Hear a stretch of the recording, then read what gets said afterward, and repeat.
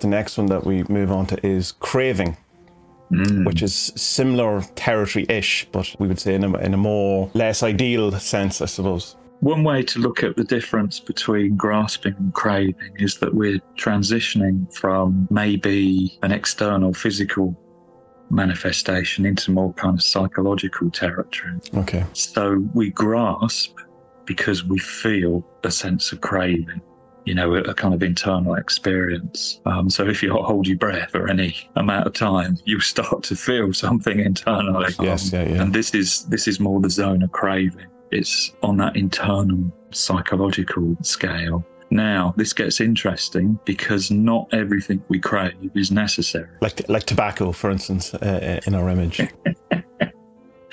Yeah, what you got in the image there is someone smoking. And the thing I love about this one is it's somebody with a lot of character. And I think that captures that sense of this now being something more internal. This guy's, you look at him and you see a certain personality, you see a certain individuality. Again, there's the defiance in it, because I know myself that at one stage I was a smoker, and there is a kind of when you indulge in smoking, there is that kind of F you to the world, I suppose, whatever, because you know it's wrong, you know it's bad, but whatever. But I also wanted to incorporate the fact that because the smoke then becomes the clouds, so it becomes the thing that's, manifesting in your world. It's not just the individual thing, it becomes the greater thing too, Like if you are a smoker, then how much that affects your life, That's not just in the act itself or in the indulging it.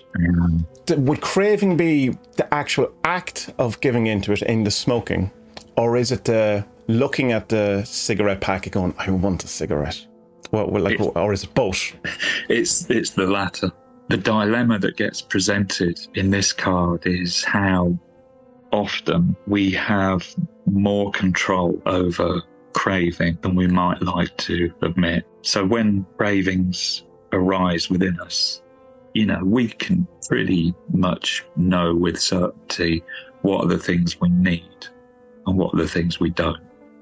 We need oxygen, we need food, we need water. But with the food one, standing at 3 o'clock in the morning, opening the fridge and looking in at the cake, we can tell that that's probably not something we need. Yeah. All desires and needs arise as a craving, but not all of them need to then transition into grasping. We do have some psychological input there.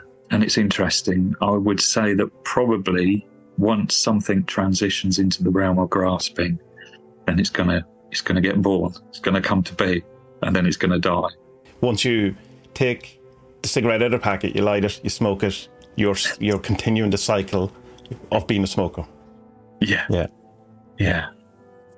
So in terms of meanings, when this comes up in a reading, we've got things like temptation. We've got things like taking decisions based more upon feelings than upon reason. As we were saying, not all cravings have to be acted on. But what we've got here is that dilemma and the tendency towards acting on things that maybe don't need to be acted on, manifesting things that maybe don't need to be. So something like comfort eating. Yeah.